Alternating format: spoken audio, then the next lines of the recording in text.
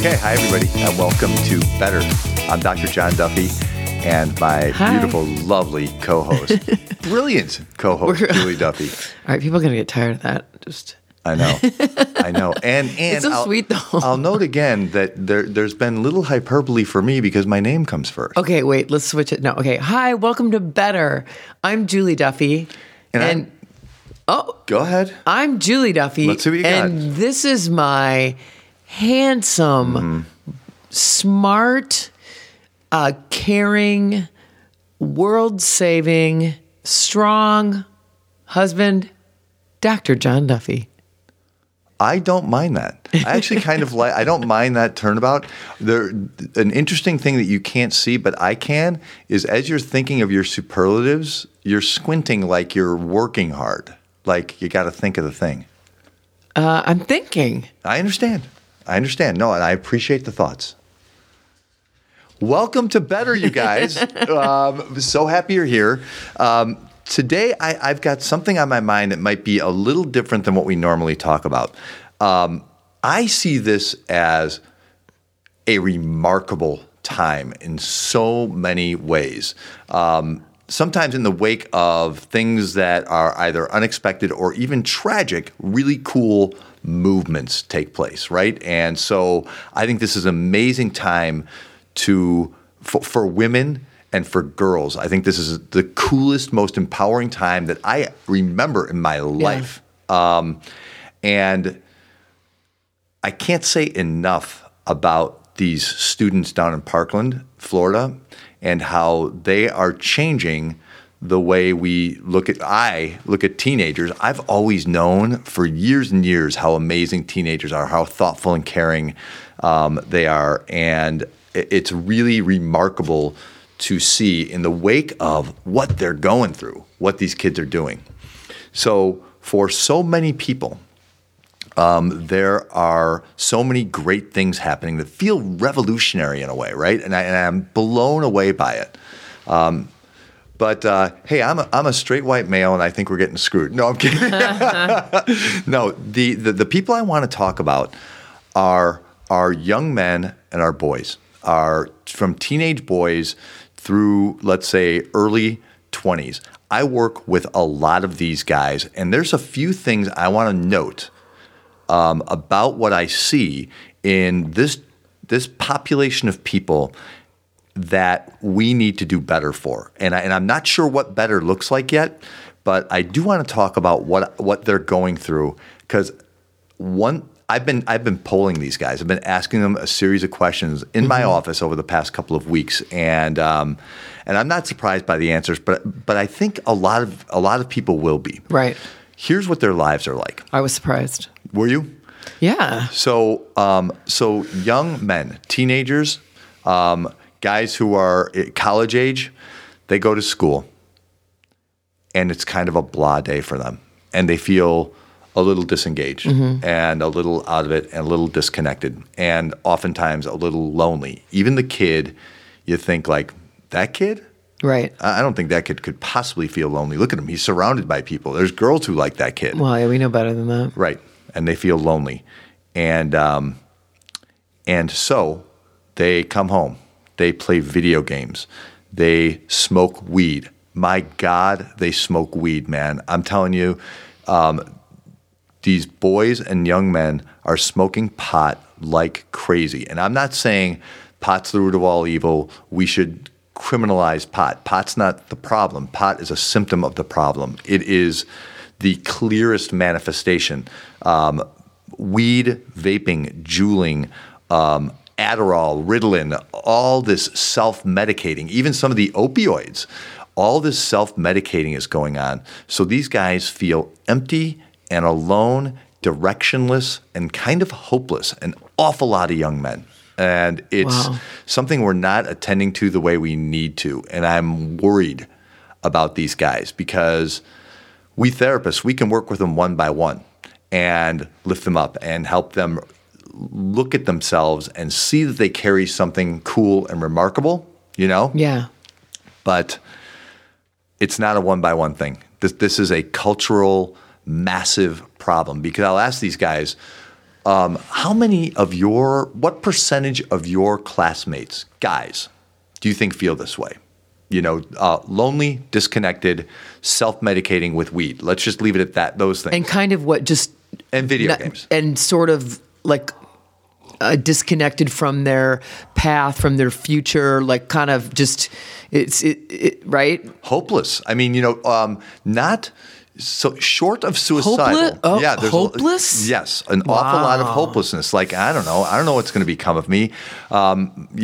My parents did really well, but I don't think that's going to happen for me. Not feeling very good about themselves, the world, the future, much of anything. Wow. So they turn to video games, and the video games these guys play right now, the biggest video game right now, and everybody say it with me, Fortnite. There's a game called Fortnite, and if you're a parent of a boy or a young man, you know that this is heroin. This is the hardest thing to get your kid off of. Heroin? Heroin. Oh, I didn't know if you said harrowing or heroin. I think it's both. I think it's both, sadly. Fortnite is actually a pretty pedestrian, ordinary first-person shooter game. Here's the deal with a first-person shooter game. So here's what happens. I've seen Fortnite because kids show me videos because they're so into it. George plays it. And right, my son plays it. And you come in, I think, on a helicopter to an island. And you fall out of the helicopter. You jump out of the helicopter. There's exactly 99 people other than you on the island. The island, I think, as the game goes on, gets smaller. The map shifts and changes a little bit. And you want to be the last man standing. In other words, you are killing people and people are killing each other. That's the game. Right. That's the game. And again, I'm not going to say weed is the root of all evil for young men. I'm also not going to say video games are. Right. And so I'll just clarify. I'll just take a minute to clarify and say, if this sounds like a typical call to action about weed or video games, I know that it's not, because you don't even have that much of a problem with either weed in and of itself or video games. No. In fact, I'm smoking weed and playing a video game right now. No, but you'll say, sometimes you'd rather have a kid smoking pot than drinking a lot, and you will sometimes, you can see a kid's strengths through his, him playing video games and why he likes it, and you can get to know him that way. So just to take a beat to say this isn't a typical, kids are smoking too much pot and playing too many video games. We need to get our kids straight on these things and get these things out of their hands. No, the truth of the matter is, there is no study that's going to convince me that weed is a more dangerous drug than, say, alcohol, which is a lethal drug. Right. So no, I really have. If the question for me was, do we legalize or criminalize weed? My God, legalize it, tax the shit out of it, and pay for education. Yeah, so I just wanted to point that out in case it sounds like because you hear this all the time. Oh, they're smoking, they're smoking weed and they're playing video games. Oh, these kids. That's right. not what you. No, and I don't think video games are a gateway to school shootings either. No. You know what I mean? No, unto themselves. The video games are actually these first-person shooter games. Let's face it. I grew up with little plastic green army men, and we would shoot each other.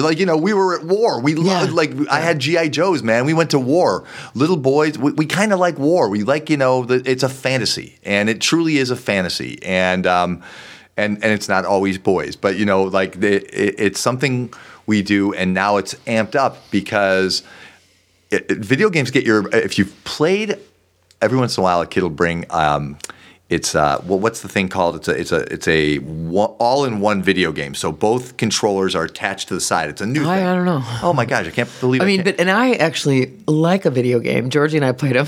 Yes. Crash Bandicoot. Well, so I played Call of Duty not long ago. A couple weeks ago in my office. This kid's like, you got to play the new Call of Duty. And so you're looking down the scope of a rifle. This is going to sound so bad. Suddenly I'm overcorrecting. You're looking down. Really fired up about this. You're looking down the scope of a rifle, and and then you got to know the map kind of pretty well, because a dude can come out from anywhere, come out behind you. You got to know the whole deal, and and so your heart kind of races, like, because it feels like a real thing. You feel alive. Yeah. I mean, there's a lot that's really cool about video games, and really strategic and fun. Yeah, and some kids develop amazing coordination skills and things like that. So, in and of itself, thank you so much for that pause, actually, because this might easily have sounded like a rant against kids, boys, and what they are doing with their lives. It is not. No, they are lost. Our boys are lost and lonely and sad, and boys are a little slower to recognize that than girls. So let's say I get an 18-year-old girl into my office, minute one, she sits down. Okay, Dr. Duffy, here's the problem. I'm not getting along with my friend. She just goes. She goes. It takes nothing for a teenage girl to tell me what her deal is. If I get a teenage boy in there, he's a little resistant. He's a little embarrassed to be there. There's that little machismo thing, that says I shouldn't be in therapy. Or he's just super sad. And so that's all he has to talk about is nobody likes me. I feel disconnected. And honest to God, I hear this a lot. I'm thinking about somebody I worked with yesterday. Yeah. And this is a sweet 16-year-old guy in tears in my office, and probably nowhere else, talking about how he has no friends. People hang out with him out of pity. He hates the way he looks. He can't imagine that a girl would be attracted to him. His grades are dropping. Because he's playing more and more video games, because this is the only thing in his life that he feels good about. And he doesn't really feel good about it. Really, all it is an escape. It kills time. It's an escape. You know what I mean? So for some kids, it's Netflix. For some kids, it's video games. And for some kids, it's weed. And some kids, it's all of those things. So what fries my ass beyond belief is when parents will bring a boy into me and say, this kid's just lazy, he's a bum, he's just smoking weed, he's not doing his work, because that's all symptomatic of a deeper problem. And our job, my generation's job, is we have to help our boys figure out who they are, hear their own voices, find out what is remarkable about them, where their skill set is, and understand that what looks like opting out and laziness is actually this kind of this deep sense of self-loathing and loss, that they just feel lost. They don't know where they're headed. They don't know where they've been. They're afraid they're not going to be able to handle what's before them, so they opt out. Yeah. And boys do this for whatever reason way more than girls. And part of it is I think we're in this space now culturally where we're working to empower our girls, which I think is awesome, right? So we're working. There are groups on campuses trying to get girls involved in STEM classes, science, technology, engineering, stuff like that, mathematics, and girls are killing it. Girls now, there are more young women in college by a couple percent than there are young men. And here's a phenomenon, just to raise the alarm bells before we solve the problem. Here's a phenomenon that I've described a little bit on the podcast in the past that is super important, that I think nobody knows about but me and a few other therapists. Whoa. 18, 19-year-old men, freshmen in high school, in college, are heading home in droves, usually within the first semester.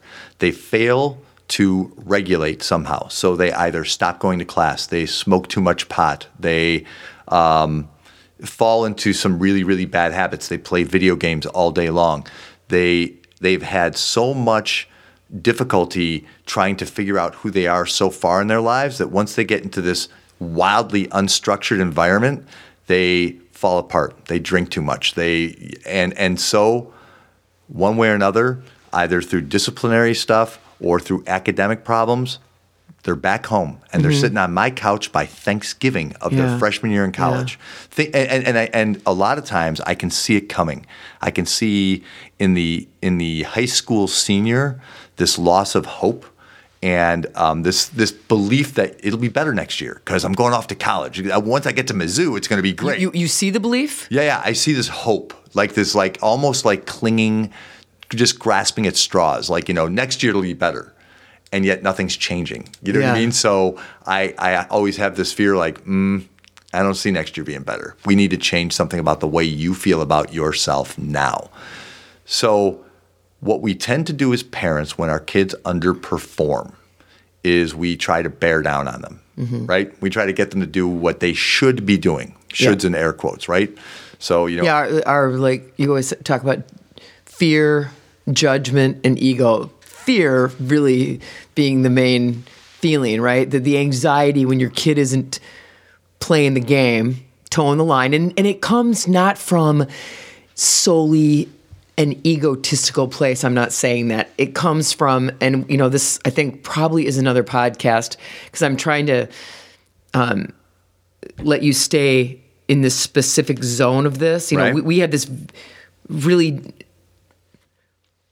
we have a very narrow definition of what success looks like, and we all fall asleep to it, and it's.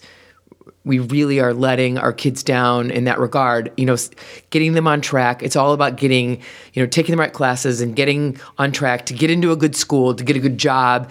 And they don't feel any of it. And they just, fall in line or don't. And then we freak out because, oh no, Jimmy's not going to get into the right school and he's not going to get the right job, and I'm not going to be able to, say the thing that makes me feel good about Jimmy. So anyway, I digress. But you don't digress far, because you're right. Parents have every tool imaginable to freak out because they can look at a portal online and see Jimmy didn't hand in his Spanish homework this morning. Right. So I'm going to reach out to We literally never looked at that. We never looked at that, not one time. Anyway. And they have Naviance. Naviance is a website that shows how kids at your high school have done in terms of getting into colleges based on GPA and ACT or SAT scores. So you can literally watch as your kid's GPA drops, you can watch school potential fall away. You see what I'm saying? Yeah. And parents do this all the time. And I get it. So this is, in a way, we have too many tools available to us that demarcate that narrow definition of success. And we never stop to think, oh, well, what is success for my guy? And so when I see parents supporting some creative endeavor for their son, even if it's like, I don't really want my kid to be an actor, or I don't want my kid to be a rapper, or I don't want my kid to be a DJ, but this is what he's drawn to right now. And so I'm going to embrace that. You know what? Play me the thing. Show me do the monologue for me. Let me see. Play that song. So we've talked about this before. So you're now stepping into solution, right? Like how we can address this, or you're riffing on how we might address this and give these boys something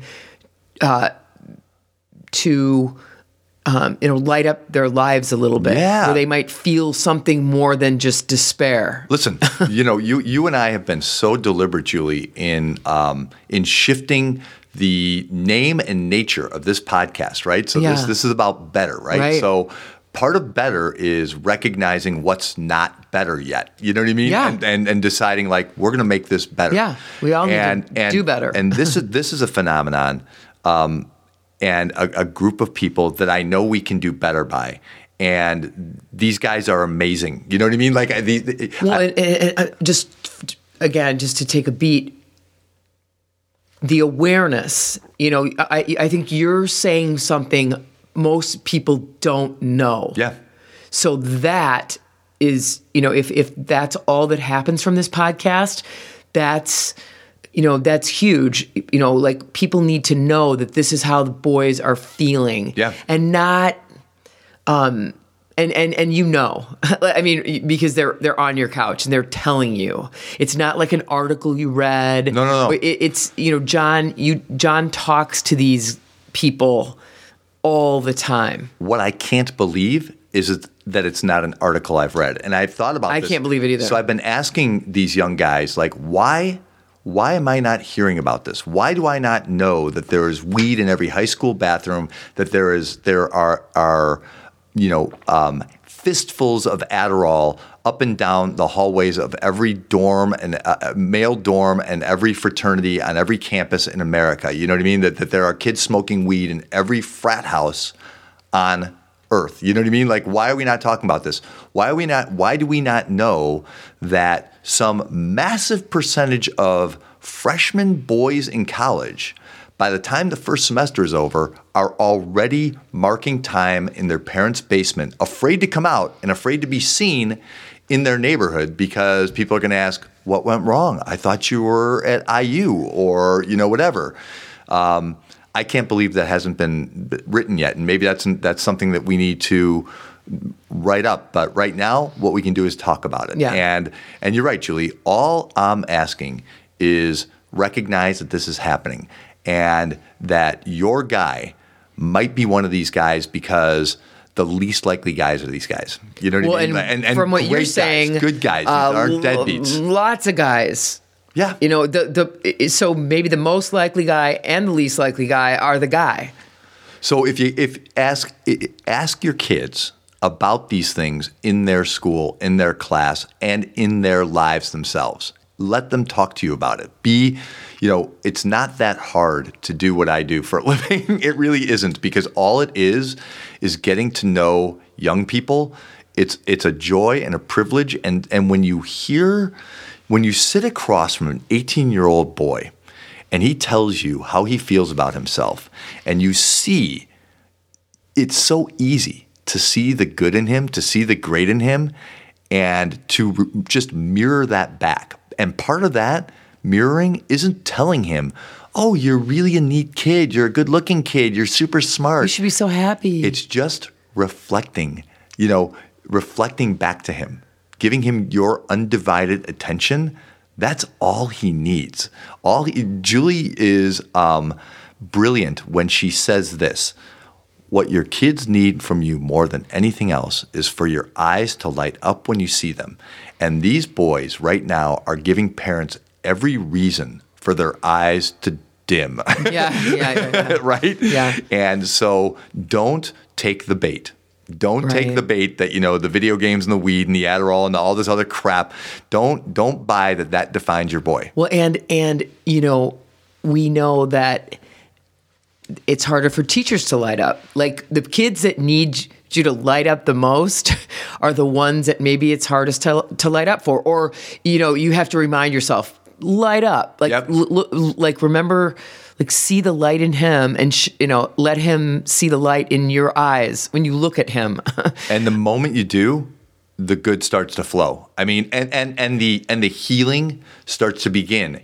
And then whatever latent wish he has for his life, and I mean this sincerely, starts to kind of rise to the surface. Like, what do you want for yourself? What do you want for other people around you? And these guys are filled with so much kindness and so much love. And I've wondered, honestly, at times, whether part of the disservice we've done to them is we've muddied up the whole meaning of what it is to be a man and what it is to be a guy. You know what I mean? Because the guys I sit across from are kind and sweet and super sensitive, and they don't feel like they should be. You know what I mean? Honestly, there's this idea like, oh, I'm crying right now. That's bad. Mm-hmm. And I'm always like, dude, I got Kleenex here for a reason. Cry away. Yeah. I might cry with you. Yeah. Let's cry, and we're still holding on to this ancient message, I think, to some extent.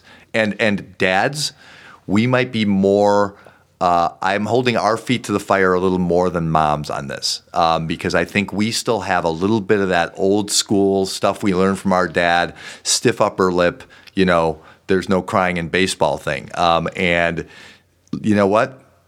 Your boys need to shed a tear once in a while, and therein lies some of their strength. Therein lies some of what's amazing about them.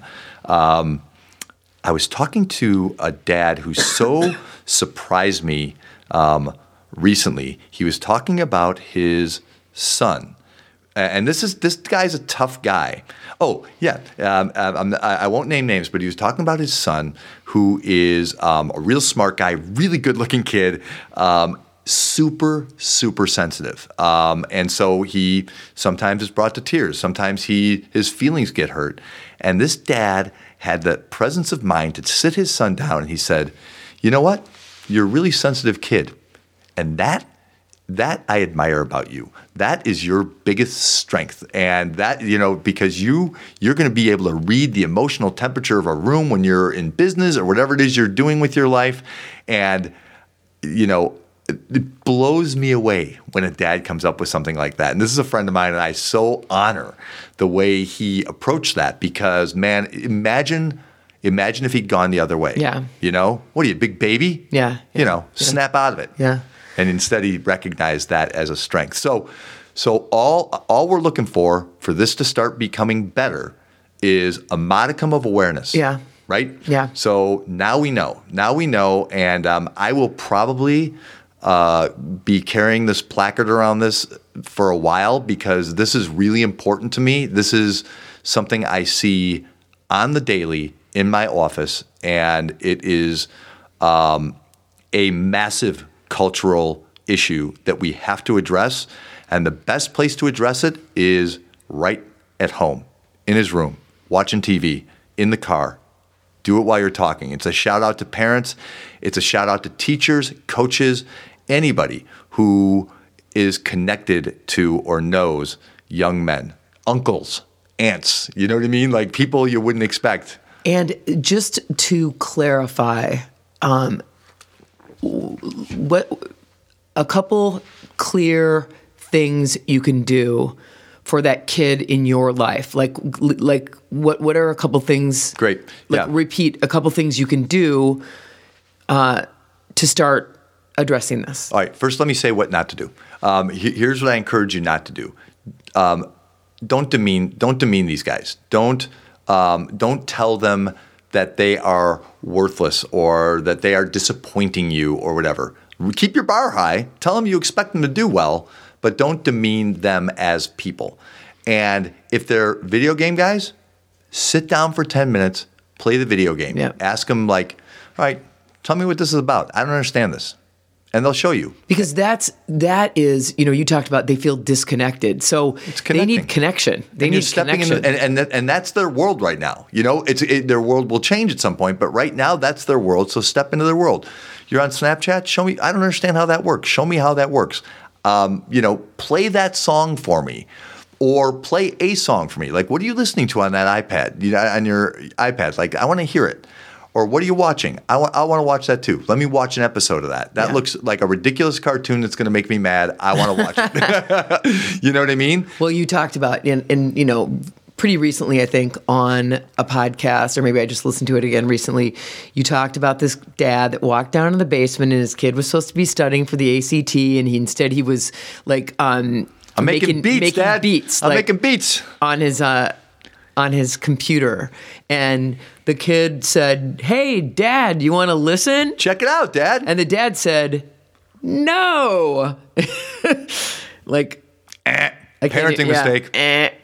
No, you're supposed to be studying math or whatever. So if they're doing something, if your kid's doing something creative or something, anything, no matter what they're doing, step into that lighting world them up for a in any minute. way. Just find out what it is, participate, support it, just so they can gain some traction. And you asked a good question. So what else can parents or any other adults who are connected to these kids do? The other thing is, don't make everything a crisis. Do not make the sum total of your relationship with this kid about what they're doing wrong. You know what I mean? Like if you have to tell them hey, you're getting a D in math, okay, mention that. It's worth mentioning, right? But at some point, just hang with them and let some things be ordinary. And most kids, so here's a little secret that I usually say to parents when I'm lecturing them.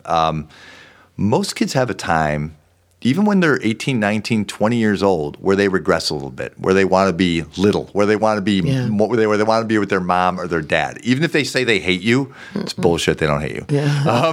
There's spoiler alert. They don't hate you. They might not want to be restricted, in their time on Fortnite, but they don't hate you. So and they might resent the dead look in your eye. Yeah, They might resent true. the lack of light in your eye. Right. So where am I headed to? So you that time when they're vulnerable, you can. Yeah. So when in the time when they're vulnerable, just talk to them about like, so I see that you're like getting a D in math and you're getting a handful of C's and sometimes you're not in class and I know you're smoking some weed. Tell me what's going on? Like try to get to know what it's like to be him and let him open up to you. Give him the opportunity because he might surprise you. I've worked with a lot of parents who have taken this route and they get to know their kid in a whole new way in an instant just by taking advantage of those moments that are silent, that are open and available to you, So you got to allow for a little bit of that time because if you're hearing his voice, he's hearing it too. And he might not get many opportunities because the world is filled with distractions for him. I love that. If you're hearing his voice, he's hearing it too. Oh my God, that's awesome. Yep. So let's start a revolution for the boys too. Yeah. One for the boys. Yeah. Let's get it started. And this is Better. Yeah. With Dr. John Duffy and Julie Duffy. I love you, honey. So glad you're here. All right. We'll talk to you next time, folks.